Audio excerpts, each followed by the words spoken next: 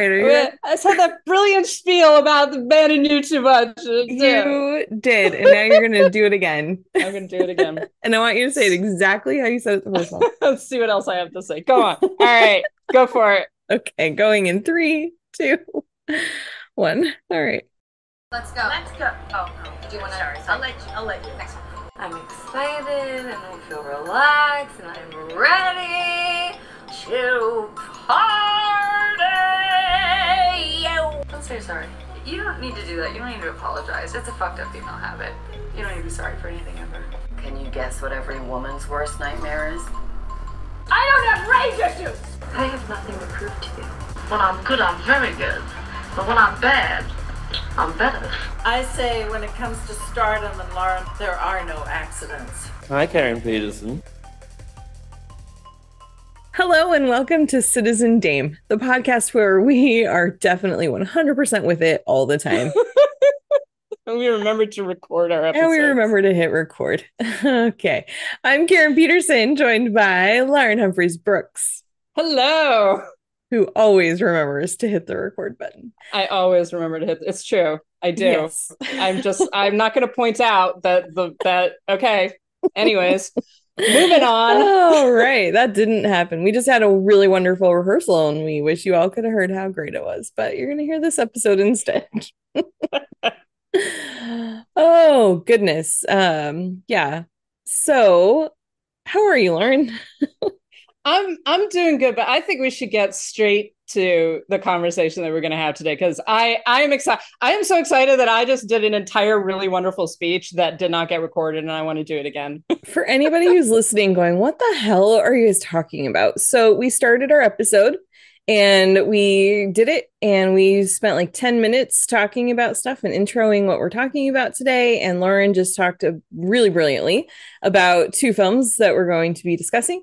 And then she said, wait, we're not recording this episode. And that was completely my fault because it's my responsibility today. And that's where we're at. So we're going to try to recreate what she just said. She is pretty brilliant, so I'm sure she can do it again.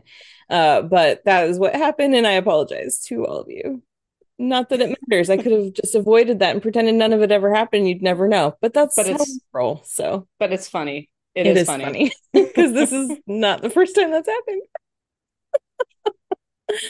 Oh, goodness. All right. So, this week we were both really excited for this episode. This is one specific topic that I've wanted to do for a long time. This weekend, for anybody who's not aware, it's Alfred Hitchcock's birthday, and we both really just adore Alfred Hitchcock, although I will concede that Lauren is a slightly bigger fan than I am, because first of all, you've seen more of his movies, and second of all, you are literally writing a book about him. So trying to, yes. Yeah, I'm not writing a book about Alfred Hitchcock. So I think that means you win in terms of being a bigger fan. So, but just before we launch into what we're really talking about today, I would really love to hear your favorite random fact about Alfred Hitchcock. So at the Yes, I think my favorite effect is the fact that he supposedly, according to Hitchcock, and you always have to take what he says with a grain of salt, but especially when it comes to like personal things, or he was a big practical joker. But one of my favorite things is that he was supposedly really frightened of eggs, like chicken eggs, and just did not like them, was disgusted by them. Really, there was just something about them that he really disliked. I don't recall that he ever actually explained why, except that, you know, he may have I think at some point he said like that he had been frightened by an egg as a child, which again, it's like, what does that mean exactly? I mean, but I just like that that you know, the guy who's known for frightening all of us, right? Yes, the horror master himself. Yeah, playing on some deep psychological fears. Just like, yeah, eggs kind of freak me out. Like I enjoy that. That's pretty great. I love it. Thank you. So what we're doing today in honor of Hitchcock's birthday is the last couple of years we've done episodes that were centered on some of our favorite Hitchcock films. It was early Hitchcock. It was, some of his more notable or more not notable, but more famous movies and things. What we want to talk about this time is Hitchcock remakes that actually work and why they work and what makes them work. And not in the let's do a shot for shot remake of a Hitchcock film for no reason whatsoever, but films that actually take what Hitchcock did and use them to make something that's different, but can be really fun. So that's what we're talking about today. And the first film we want to talk about is actually the first thing I say whenever anybody complains you can't remake Hitchcock. I say this is an example because Hitchcock remade Hitchcock. So, if he can do it, other people can too. It can be done. It's allowed. So the first film we want to talk about is the 1956 film The Man Who Knew Too Much, which is a remake of the 1934 film The Man Who Knew Too Much, which starred Peter Lorre. The 1956 film starred James Stewart and Doris Day. As a couple who is vacationing, they end up kind of in the middle of an international plot. Their son gets kidnapped because of some information that is told to Jimmy Stewart, and he is basically told, like, hey, keep that to yourself or your son's gonna get it. And so they're trying to get him back, and chaos ensues and lots of things happen. And anyway, so Lauren, to start us off, why don't you talk a little bit about how the remake and the original kind of work together and how they compare to each other? Well, I think I go back and forth on this actually, and in this most recent rewatch of the remake, I actually liked it more. It's not one of my favorite Hitchcock films, not even in terms of like his later works. And this is 1956, so this is getting into some of his later stuff. This kind of at the end of a certain period of his big Hollywood career. But Hitchcock himself essentially said that he felt the 1934 film, which was made in kind of the middle point of his British period, his early British period, so before he goes to Hollywood, and is definitely not as accomplished a film as I think something like The Lady Vanishes or The 39 Steps is. But he basically said that he felt the 34 film was the work of a talented amateur, and that the 1956 film was the work of a professional. And it's one of those, if you watch any, I mean, I'm saying this right from the first Hitchcock silent film that we have, which I think is the Pleasure Garden, is the first existing one that we have. All the way through, it's kind of like, okay, so that's the work of an amateur. What does that say? Like you mentioned earlier, what does that say about other people, about other what directors? did he think of other directors? and you could definitely see the seams a little bit more, and you can see him playing with different things throughout his early career, but he's pretty much a consummate professional as far as I'm concerned right from the beginning. Hitchcock was very self-critical. He even talked about that. He talked about basically having the film made in his head before he ever started filming, and of course it never came out exactly the way that he wanted it to, because it never does, right? That's just a fact. But so the original film, I think, it is a much smaller film. The remake allows for a lot more kind of scope.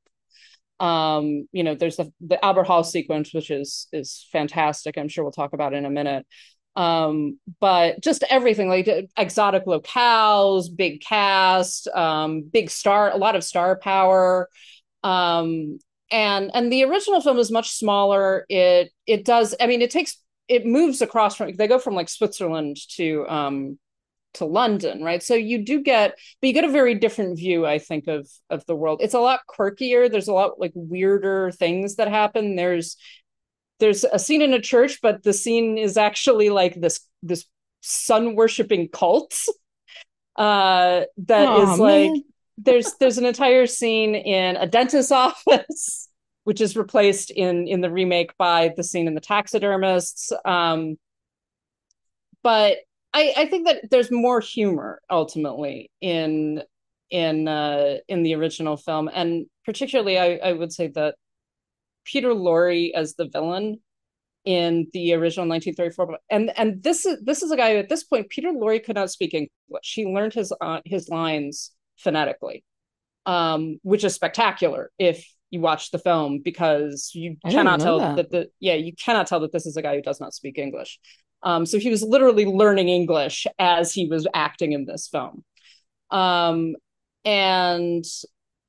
he's great. He's weird. He's Peter Lorre, right? But this is a particularly weird role, and he's so wonderfully fascinating to watch. And for a filmmaker who really is known for creating fantastic villains, it's sad to me that Hitchcock wasn't able to get someone for the 1956 film of the same kind of level. And I don't think that it's not a knock on any of the actors or anything like that. It's just that there's not that really strong central villain that you enjoy watching and that you also, enjoy hating. And Lorre really, really does that. So I think that there are flaws in both films. I don't think either one of them are his best work.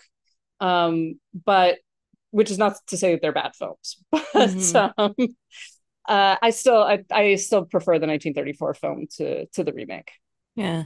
I think, just on the subject of the villain, I do think that the remake villain, like he comes across more cartoonish in a lot of ways. And silly, and in a movie where, I mean, you've got Jimmy Stewart and Doris Day, who I think both do a really good job I think they're perfect for their roles. I think they both do a great job, but when you have the two of them, you need someone a little bit more, I don't know, like I feel like it would have worked better if they had someone a little bit more menacing, like honestly menacing, and not silly.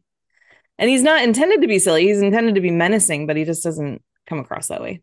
Yeah, there isn't that undercurrent. I mean, the part of it is that, the kid might be killed, right? That's the worry throughout the entire film. Right. And I honestly, throughout the film, I never felt like the kid is in danger, because the villains just aren't that villainous. Right. Right. And so, whereas 100%, and when you watch Peter Lorre in the 34 film, he is 100% ready to murder anyone.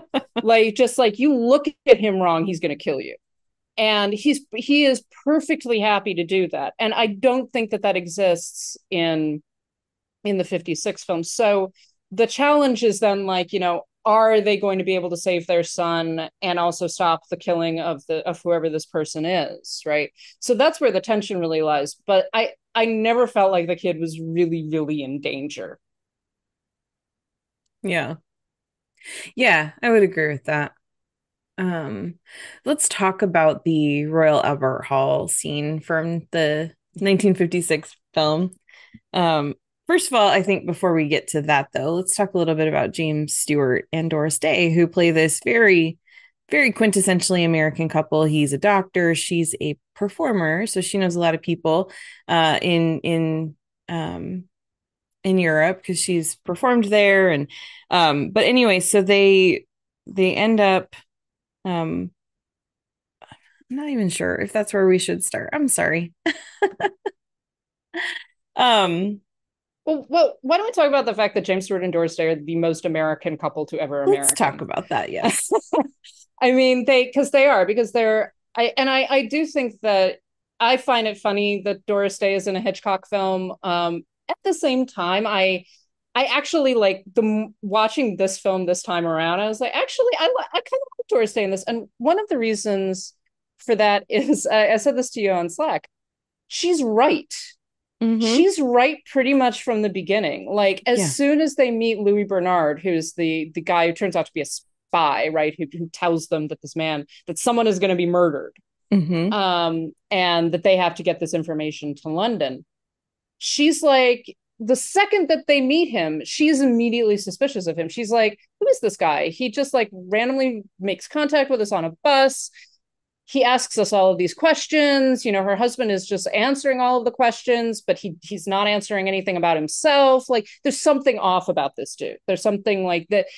And I think there's even one point in which Jimmy Stewart is just like, oh yeah, I'm sure he's like a murderer or a spy or something. And she's like, well, he could be. Right. And yeah, so she's just automatically suspicious. And the fact is, throughout the entire film, at every point, she's like, something isn't right. Yeah. We need to do something. And her husband's like, no, you're being extreme. No, you're being hysterical. And she's right. She's consistently right throughout the film. All of this would have been avoided if he would have just listened to his wife in the first place. And instead of just like, oh, whatever, honey, yeah. And that is one thing that I love. I do think that the casting of Doris Day is part of, like, between her and um um I just blanked on all the movies and all the actresses, but I think this is one of those reasons why people always want to look to the Hitchcock blonde as like his trope.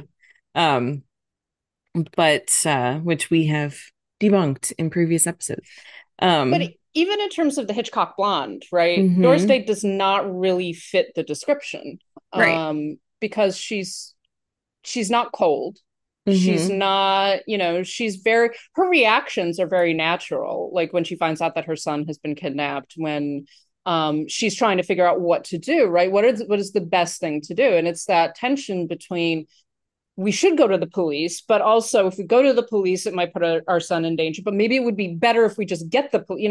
That kind of back and forth that they go through of like, what is the best solution here Right. that is gonna accomplish the thing that we want, which is to get our son back. Mm-hmm. And so all of her reactions are very, very natural, I think. Yeah. And yeah, And I feel like his reactions are very natural to yeah. a stereotypical 1950s doctor husband, where it's Yeah. like, my wife is hysterical. My wife doesn't know what she's talking about. Very dismissive of her, like loves her, loves his son, but dismissive of his wife's concerns.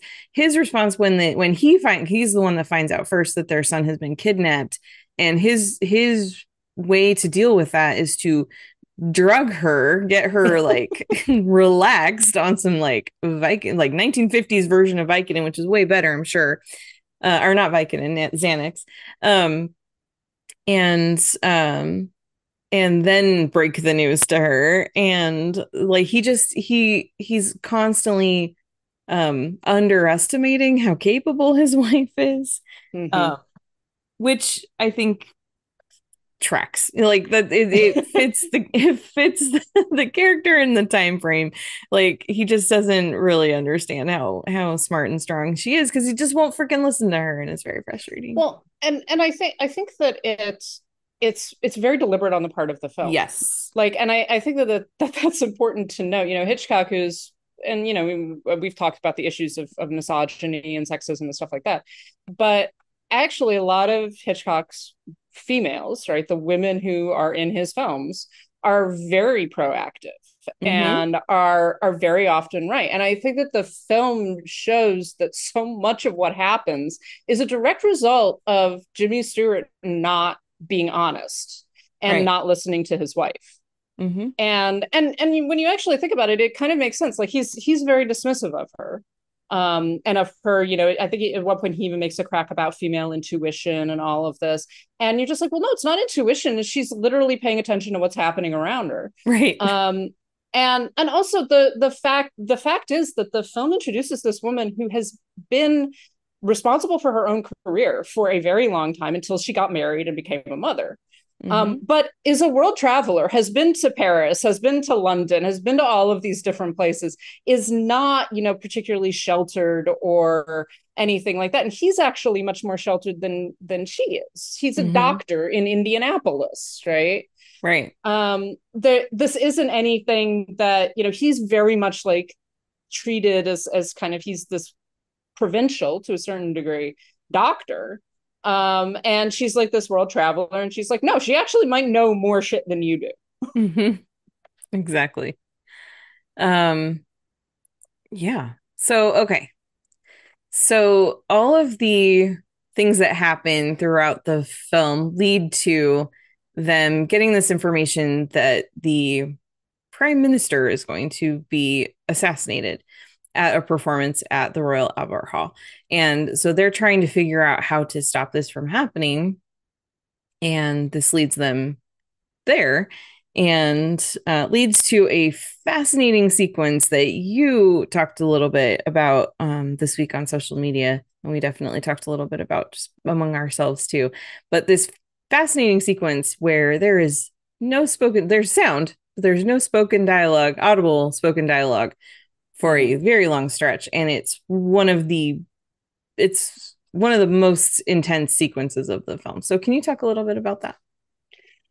I mean, it's a famous sequence. Mm-hmm. I didn't realize how long it went on for, actually, because after I watched the film again, I went back and I just looked at the timestamps on the beginning of the sequence. So the moment that the dialogue ends, so it's when Doris Day enters the main auditorium of Albert Hall, and the moment that the shot is fired and the guy falls into the audience, and between those 2 points, it's a 10-minute sequence with no dialogue.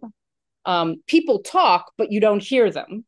Mm-hmm. So so all of it is about image. It's about gesture. It's about the intercutting of the different images. And it's about the music, because the audience has been cued into the fact that at this one particular point, this guy is going to be assassinated, right? At this one moment in this symphony, this man Mm-hmm. is going to be assassinated, and we know it, and we can feel like the rhythm of the cuts change. It increases in intensity. You get more shots of you get shorter shots, more shots of Doris Day reacting, Jimmy Stewart showing up and trying to find the place where the assassin is. All of this of trying to convince the police to help him. All of these different things that are happening. And the fact that it is this 10-minute sequence in the middle of a film made in 1955, um, with absolutely no dialogue, that the only sound is the sound that is coming from the stage. And then you got this break point of the scream. Um, and then everything kind of cuts loose at that point. It's just a master class of suspense. Yeah. The whole thing is just so well done, and it's so intense, and you don't even notice that no one has said anything for 10 minutes. Mm-hmm. Yeah. So there are a couple of things I wanted to point out about this sequence. So first of all, I think the fact that there's no audible dialogue just really accentuates the scream when you hear Doris Day scream, because she doesn't know what Mm-hmm. else to do to stop this. So it really just makes that moment that much more intense. If we had heard Jimmy Stewart imploring the police to come, or if we'd heard him out in the hall, kind of trying to get attention and stuff, it would have taken away from that. So it's brilliant to make that choice. I also just wanted to shout out the editor, because I think that a big part of Mm-hmm. the reason this scene works so well is because of how well cut together it is. And the editor for this film was George Tomasini, who worked with Alfred Hitchcock a lot. They started working together on I think it was To Catch a Thief. Yes, To Catch a oh no, sorry, Rear Window in 1954. And they collaborated on To Catch a Thief, The Man Who Knew Too Much, Vertigo, North by Northwest, Psycho, and The Birds and Marnie. So they worked together a lot, but he also edited The Misfits, Cape Fear, some other films as well. But anyway, I just wanted to give a shout out to him, because I think that a big part of why a sequence like this in a film, big um big film like this works is because of the editing. So Absolutely. editors do not get enough credit.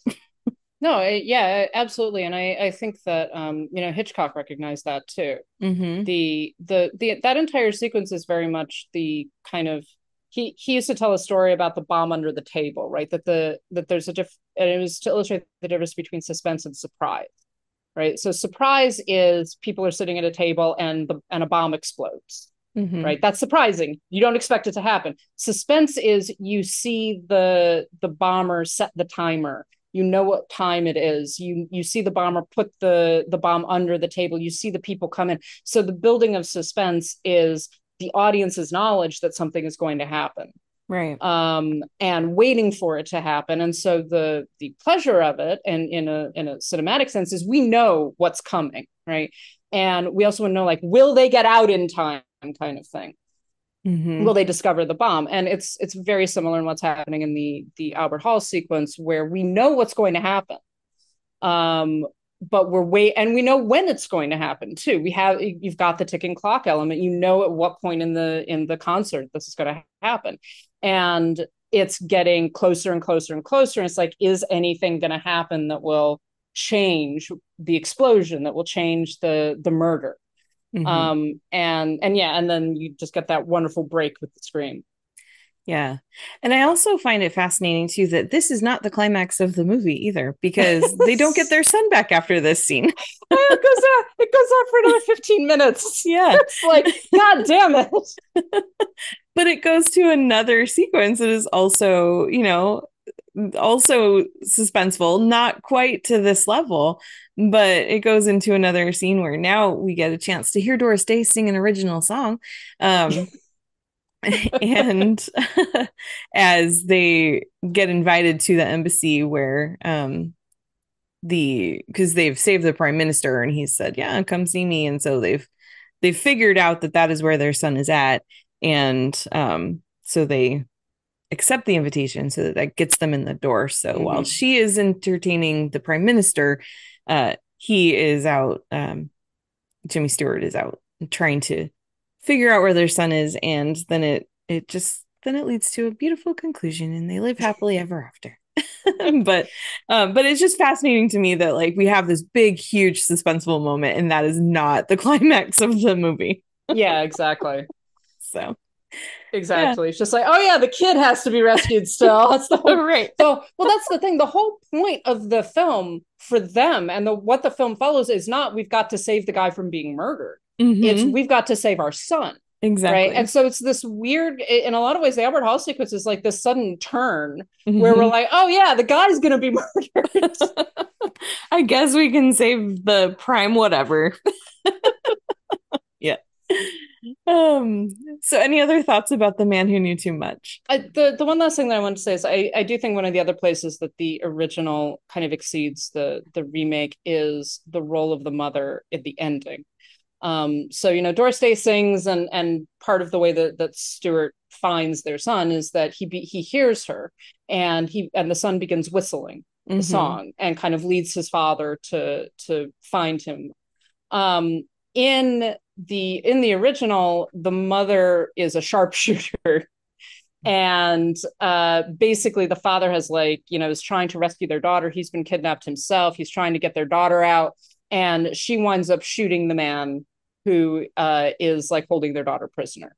So it's it's this wonderful point where everybody and she's surrounded by cops, and the cops are all like, we can't shoot because what if we hit the kid?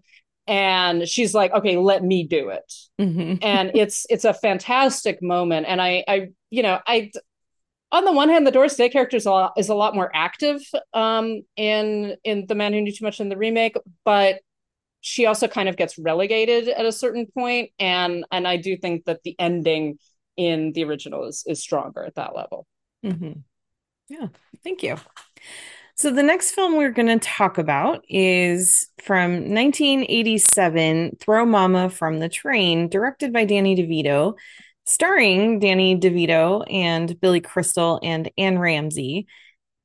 And strange fact, also the cinematographer on that film was Barry Sonnenfeld, who would go on to direct lots of stuff. But I always forget he's a director, or he was a cinematographer, until I watch something and his name pops up in the credits. I'm like, oh yeah.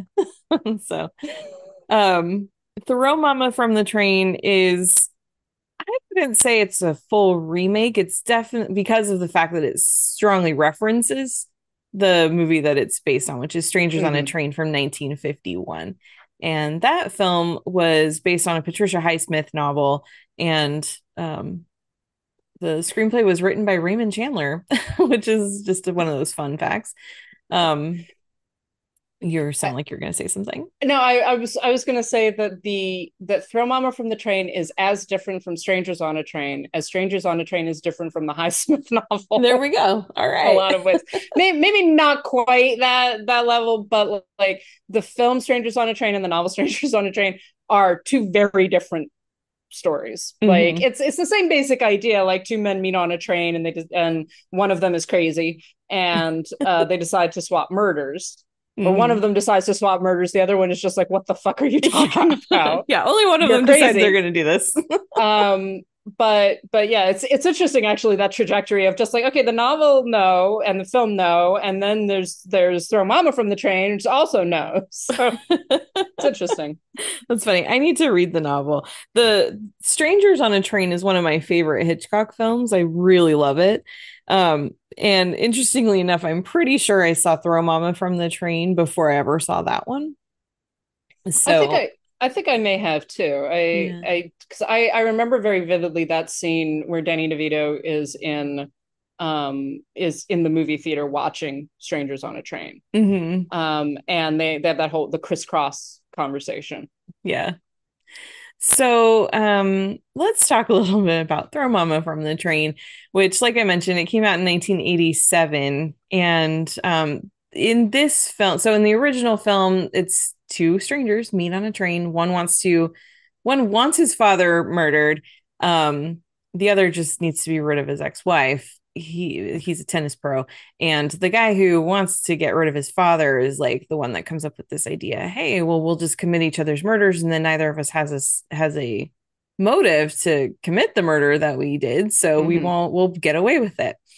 So in Throw Mama from the Train, you have Danny DeVito plays Owen, who um he has some problems, and his mama is Anne Ramsey, who I always loved Anne Ramsey. Um, she was Mama Fratelli in the Goonies. She did a lot of other stuff, but anyway, she is an old woman who just has a lot of needs, and she's also not very nice to her son. And it's a very codependent and also abusive relationship, but he's very stunted and not able to just leave home. So then you also have Billy Crystal, who plays Larry, who is a writer, and he's very bitter because his ex-wife is very famous now for her debut novel, which he claims was really his story, and she stole it. So you got these two guys with these women that they really want out of their lives for different reasons, and Danny DeVito as Owen, he's just like he sees strangers on a train because he's trying to write. He knows Larry because Larry's teaching his writing class, and he tells Owen very directly, "Go read some Hitchcock, go learn some Hitchcock, and then that will help you write suspense." So Owen decides to do that. Ends up going to see strangers on a train and says, "Hey, wait, we could commit each other's murders for real." Like he kind of forgets the part that he's supposed to be learning how to write a book. What are your thoughts about Throw Mama from a Train? It's an odd film It because is. it goes back and forth between like this kind of extreme slapstick comedy, right? Mm-hmm. And to like, these kind of grotesqueries. Like there's something off about it. Like the entire film, the entire world that the film constructs, right? Mm-hmm. And it's I mean, I enjoyed rewatching it. There is definitely an undercurrent of misogyny, I think, running through it. Although Mm-hmm. at the same time, there's also this like part of it is about these men who are like so upset at being kind of controlled by women, right? At some level. But the fact is they're allowing themselves to be Yes. controlled by women. They like the Billy Crystal character, who I think is a great representation of a writer who can't write. The Yeah. entire thing, the night was humid, the night was moist, the night was hot and wet. I Like, was like, and dude, you're just a terrible writer.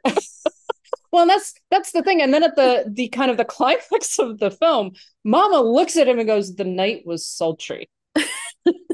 And he's just like, "I'm gonna kill her." Like but it's just like she's right.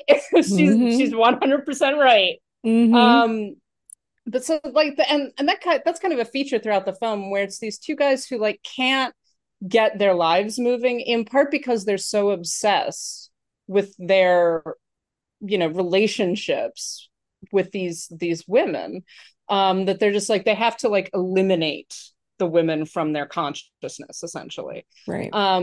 I do like the way that it upends some of the things that happens in Strangers on a Train. Like there are definite corollaries back and forth between Throw Mama from the Train and Strangers on a Train. There are scenes where Owen is like waiting outside of Larry's house, that very much mirror the appearance of Bruno throughout Strangers on a Train. There are conversations that they have. So I like the meta narrational elements to it. So you've got this film that's like a satirical remake of Strangers on a Train that also has the film Strangers on a Train in it. Mm-hmm. And is very directly saying like this is the film that's inspiring everything. It's an odd film in a lot of ways, but it's very enjoyable, and I think it's a good example of how you can remake a Hitchcock film but also make it so different that it kind of goes off on its own. Yeah, which is ultimately what I really wanted to talk about with this idea of like how do you remake Hitchcock in a way that works? And I think that this film and then the other one that we're going to talk about in a second, I think these are two examples of how to do it right. If you're not Hitchcock remaking his own film, what you need to do is be inspired by Hitchcock, learn lessons of how he builds tension and how he tells a story, how he introduces his characters, but then let it be its own thing. You cannot, like, ultimately, no, you can't remake Hitchcock because it's going to always look like something that is a copy. It's never going to really thrive on its own. But when you take the inspiration and you understand what it was that made his films work, you can have movies that are really well done. And in the case of Throw Mama from the Train, I think there are definitely some things about it that are like, I don't know, but it's also very funny. And I would say, as far as I definitely do see the undercurrent of misogyny, but I also think that things like Larry's relationship with his ex-wife is really interesting because he spends the entire film complaining that she stole his novel, but that's never backed up. So I think that the I think what we're really seeing, at least the way I draw my conclusion from it, is that she didn't actually. She was a really good writer, and she was able to go out and actually make a career out of something that was his dream that he hasn't been able to make it work, and he's projecting and blaming her for his lack of success. But yeah, I think that this movie is often very funny. I love that it actually has a climax that is on a train. And I like the conclusion. I like the way that ultimately, I mean, Larry's gonna Larry. He's just gonna kind of be this guy, but ultimately by the end, he finally has written a new novel that he is so proud of, and then Owen comes and is so excited because he's written a book too, and he's basically they've written a book about the same thing, but not really. But Larry is so in his own, like, everyone's stealing from me, I'm the victim, that he first thinks that Owen is gonna steal his book. Well, and I think that actually that kind of that ending of the two books that are about the same thing, right, is a very good sort of corollary to what is being done with Throw Mama from the Train, and to a certain extent the other film that we're going to talk about. They're both parodies at some level. They're satires, but they're using concepts that Hitchcock kind of made iconic. And I wouldn't say Hitchcock was not the first one to come up with some of these things. Strangers on a Train is based on a novel to begin with. But this whole idea of this very kind of simple, these concepts that then Hitchcock makes iconic, and then kind of turn into these really interesting parodies and parodic elements and different ways of playing with them. And that is where Hitchcock remakes, as you say, are most successful, where they're in dialogue with the originals, but they are kind of taking those things and making them funnier or less funny, or really trying to look at them from a different perspective, I guess. Yeah. And ultimately at the ending of Throw Momma from the Train, that's exactly what you've got, the same story, right? That two people looked at very differently Mm-hmm. and came out with two things that are very successful. Yeah, exactly. Um, yeah. Any other thoughts about Throw Mama from the Train? It is on Max. It is, yes. And it's worth watching. It's a lot of fun. Yeah. It's bizarre though. I have to say I'd forgotten. I'd seen it like on Comedy Central when I was a kid or something like that, and so I did not remember much about it. But I was just like, this is just weird. In places, it's just very weird. It is. It's very weird. It's very quirky, but I just get such a kick out of it. And yeah, it's definitely worth watching. It's not like an amazing film. It's also not Danny DeVito's best film that he directed, but it's a lot of fun. So Mm-hmm. but the one that I don't know how you feel, but I personally am most excited to talk about is The Burbs, which I don't know why I love this movie so much, but I do. I was gonna say, Karen, is it because you grew up in the I suburbs? mean, I grew up Like, in the suburbs. My last name is Peterson. When my parents were married, my mom's name was Carol Peterson. Um, which is just funny. Because that is Carrie Fisher's character's name in this movie, which was directed by Joe Dante and the stars Tom Hanks, Bruce Dern, Carrie Fisher, Corey Feldman, Rick DeCommon, Wendy Shaw, Henry Gibson. Yeah, it's basically it's a remake adaptation of Rear Window from 1954, which again starred Jimmy Stewart, and that one also starred Grace Kelly and Thelma Ritter. And but The Burbs is 1989, and it's the same idea. It's set in the suburbs instead of in what is it, Greenwich Village, yeah. and this is not only is it in the suburbs, this is on a cul-de-sac, which cul-de-sacs in the suburbs have their own very specific kind of flow. And these new neighbors have moved next door, and all the folks on the street become, well, the men on the street become very convinced that something really weird is going on next door, and that these guys are part of a cult, and they're determined to prove it. So I'm curious what you think of The Burbs. I've seen The Burbs a couple of times. Actually, I completely forgotten that Joe Dante directed, and I love Joe Dante, so that's Mhm. always like, that raises it.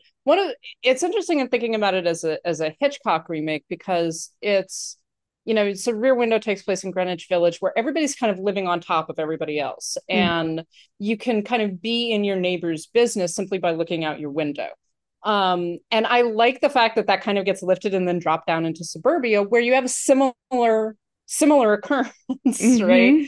Mhm. Where yeah, everybody is kind of in each other's business and everybody knows everybody else. You kind of know whose wives have gone away for the weekend, whose dog craps on whose person's lawn, all of those If things. an unfamiliar car turns on your street, everybody talks about it. Yeah, That's yeah. and so it's interesting that you've got one film that is set in New York City, you've got another film that's set in like suburbia, and you've got the same kind of neighbor relationships in a lot of ways, where Mhm. everybody's kind of involved in each other's business, but also is sort of distanced from it. And so then you've got this thing that like this blotch, right? There's something is wrong with this house. Something is wrong with this apartment. The people who live there are not behaving normally, according to you and me, right? Mhm. And so in this case, you got Tom Hanks, who is his generation's Jimmy Stewart, Yes, he is. uh, very much, kind of occupying that role of like getting increasingly weird and increasingly paranoid as he's watching what is going on across the street, right? This is then aided by two incredibly paranoid characters, including I like that Bruce Dern is there. Bruce Dern was in Hitchcock's last film, actually, and is also here playing a Vietnam War vet. If you've seen any of Bruce Dern's films, you know why that's funny. um, but but yeah, so you've got the sort of everybody kind of getting into each other's business, and then the question consistently being, has something actually happened? Are these people like murderers or cultists or whatever? Or are we just like projecting all of this weirdness onto them because we're bored? Mhm. And it's interesting to like make up this shit about our neighbors. So I enjoy the hell out of the Burbs. It's not my favorite Joe Dante film, but I like this whole idea of, most of the humor and most of the horror actually coming from what people are projecting onto other people and not like the reality, because just like so and so could have been murdered, then again he could have just gone to the hospital one night. He could be on vacation, or he might be buried in the backyard. Right.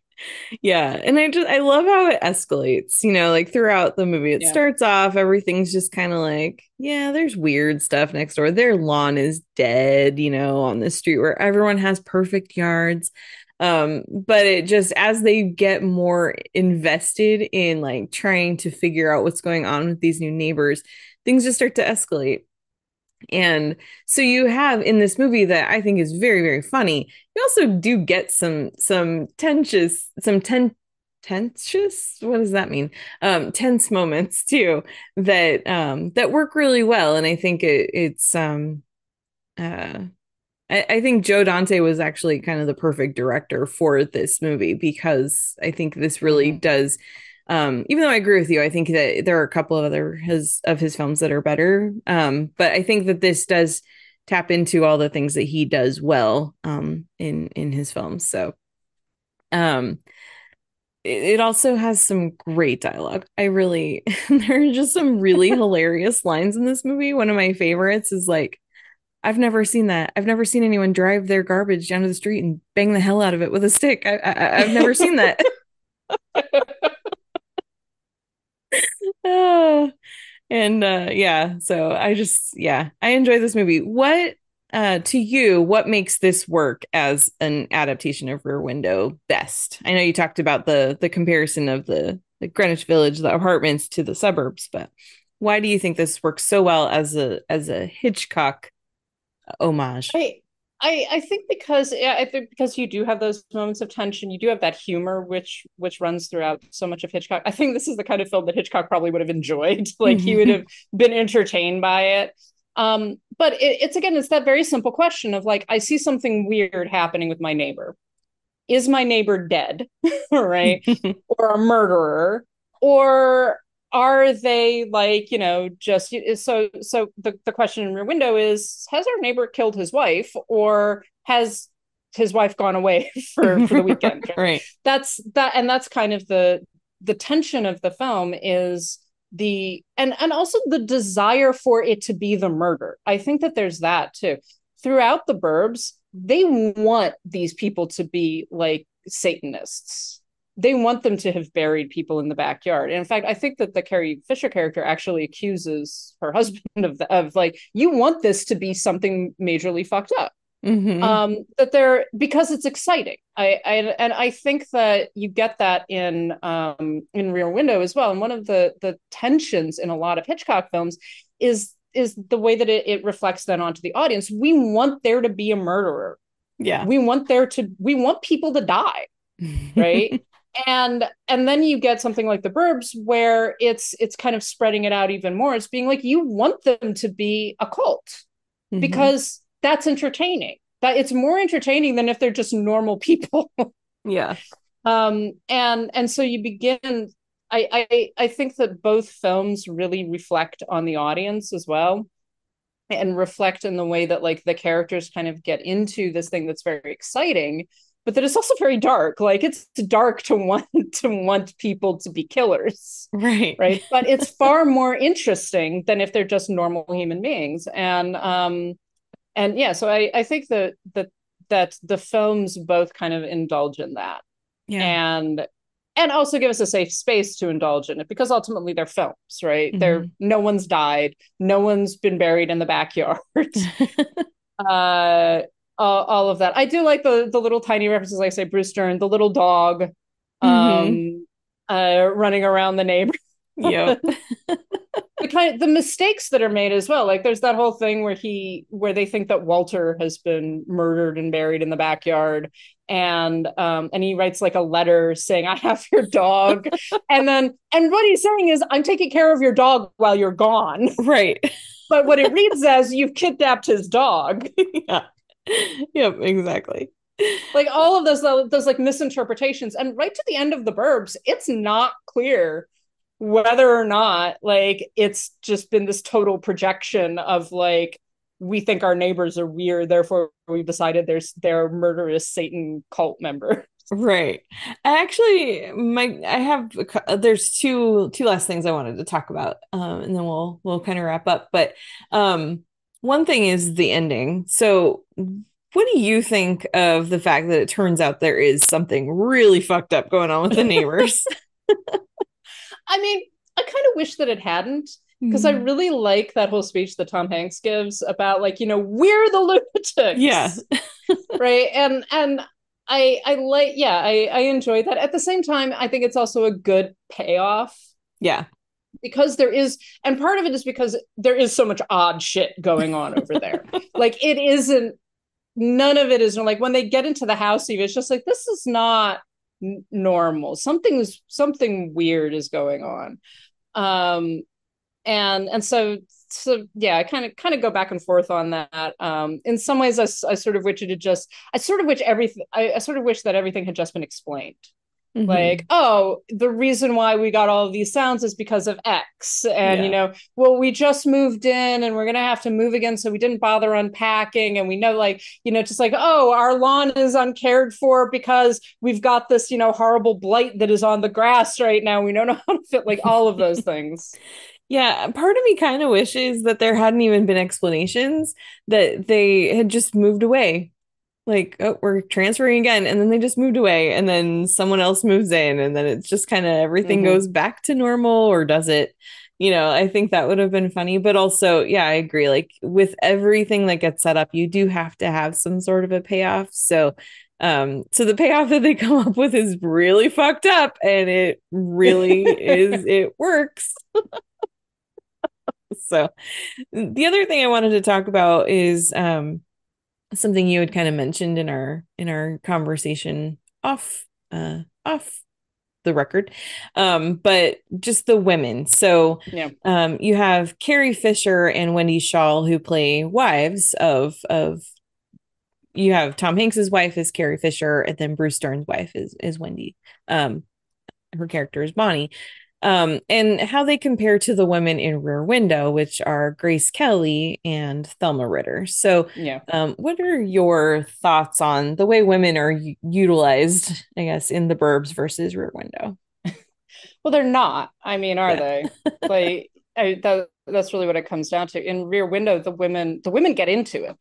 The women begin participating, right? And in fact, Grace Kelly again becomes this very active performer in everything. Thelma Ritter does as well to a certain extent. In fact, she's the one who begins to speculate, just like, where would he bury the body? Like, I'll bet the head is in the garden. Like, because and she like begins talking about, how would you get rid of a body like that? Well, you'd have to chop it up because you couldn't just carry a body out, right? And I wish that the women had gotten into it in the Burbs. I wish that like they began going like, yeah, you know what, you're right. Something weird is going on over there. And it would have given them more to do. And also I don't understand the point of hiring someone like Carrie Fisher and not giving her much to do. Like, because she's basically the straight woman. Yeah. She doesn't really have a big role in it. So it winds up coming off like the boys kind of playing in the backyard and eventually burning the house down. Right. Which is totally showcased in a scene where Mark and Art want Ray to come out, and she's like, no, he needs to go inside. And like there's a line she says that I was like, oh, I remember my mom saying that to my friends. I think I have given you my answer. I was like, yep, I've heard my mom say that. Yeah, it very much plays, like it deliberately plays to that. Yes, it's very much like mom. Yeah.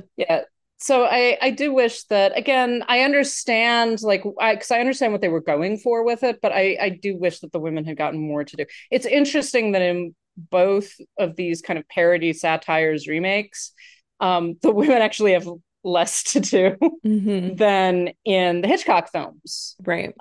Just want to mention that. Yes. And I think that that's definitely worth mentioning. And I think that, especially in the Burbs, I think that having the women be less involved could have worked if the weirdness happening next door hadn't been so obviously weird. Yeah. Like it does make it strange that this woman who's living next door to a house where everything on that property died within a couple of weeks, and they hear weird noises and there's weird flashing lights and stuff, and her husband's like, yeah, the guy just beat the garbage can, and all this is going on, and she's just like, it's nothing. Like, it just doesn't Yeah. quite make sense. But if they had been a little bit less obvious about the weird stuff that was happening, it would have made more sense for her to just be like, dude, you're paranoid. Let's go on Mm-hmm. vacation, you know?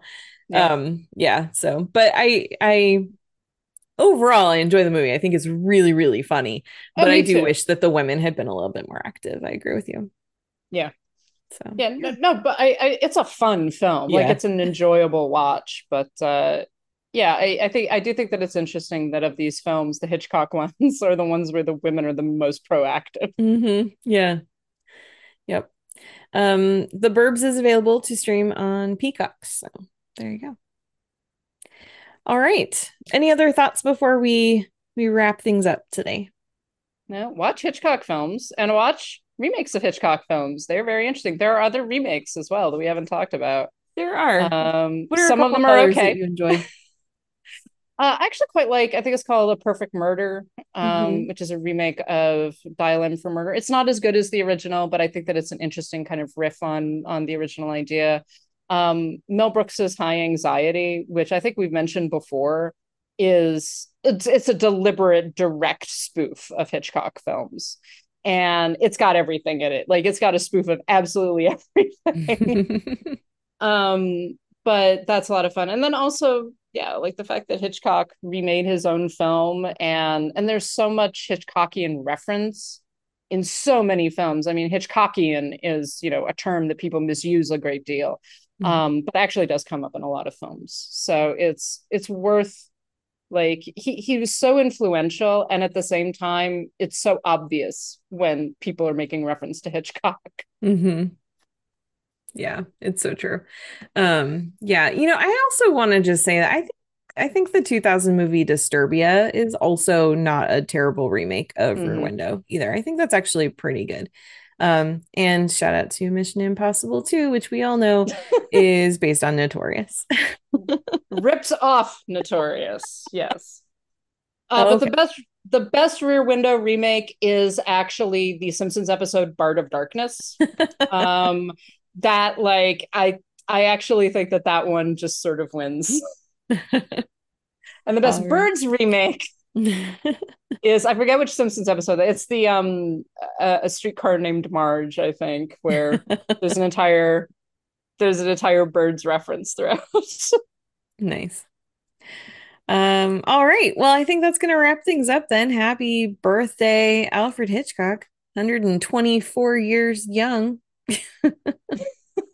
Anyway, we thank you all so much for listening. We hope that you've enjoyed this episode. We especially would like to thank our patrons who help make this possible and keep the lights on and keep the show going. They are Ollie, Brian, Connor, Estefania, Heather, James, Judy, Karen, Carriata, Lauren, Matt, Michelle, Monty, Nanina, Robert, Steve, Sharon, and Tao. If you would also like to become a patron too and help support the show, you can go to patreon.com/Citizen Dame. We also have a Zazzle store, zazzle.com/Citizen Dame Pod. You can pick up a t-shirt or something. And we have our Ko-Fi if you don't want to commit and you don't need swag, ko-fi.com/Citizen Dame. We are on online. We have our website, citizendamepod.com. We've got some stuff coming your way there. And if you would like to reach out to us, you can email us anytime, citizendamepod@gmail.com. And we are also on all the social medias. We haven't really spent much time on Twitter these days, but We do still have an account there for now. Twitter, Instagram, and also we are on Blue Sky. Citizen Dame Pod is where you can find us. Just search Citizen Dame Pod and we'll pop up.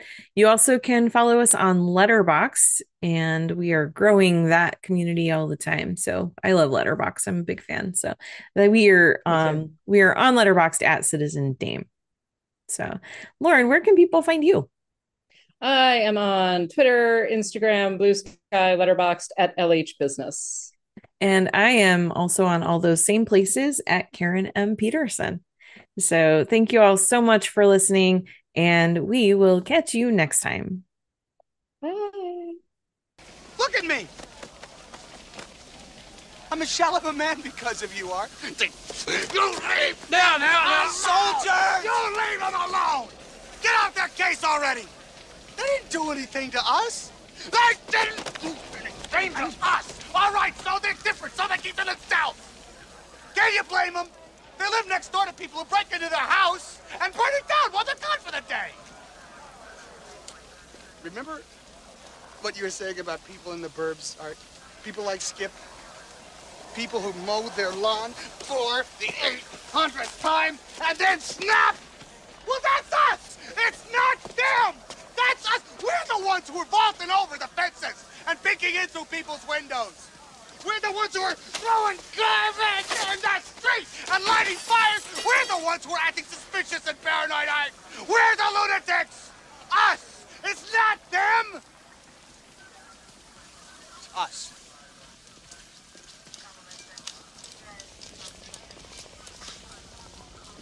I don't know what to say. What, do you want me to move?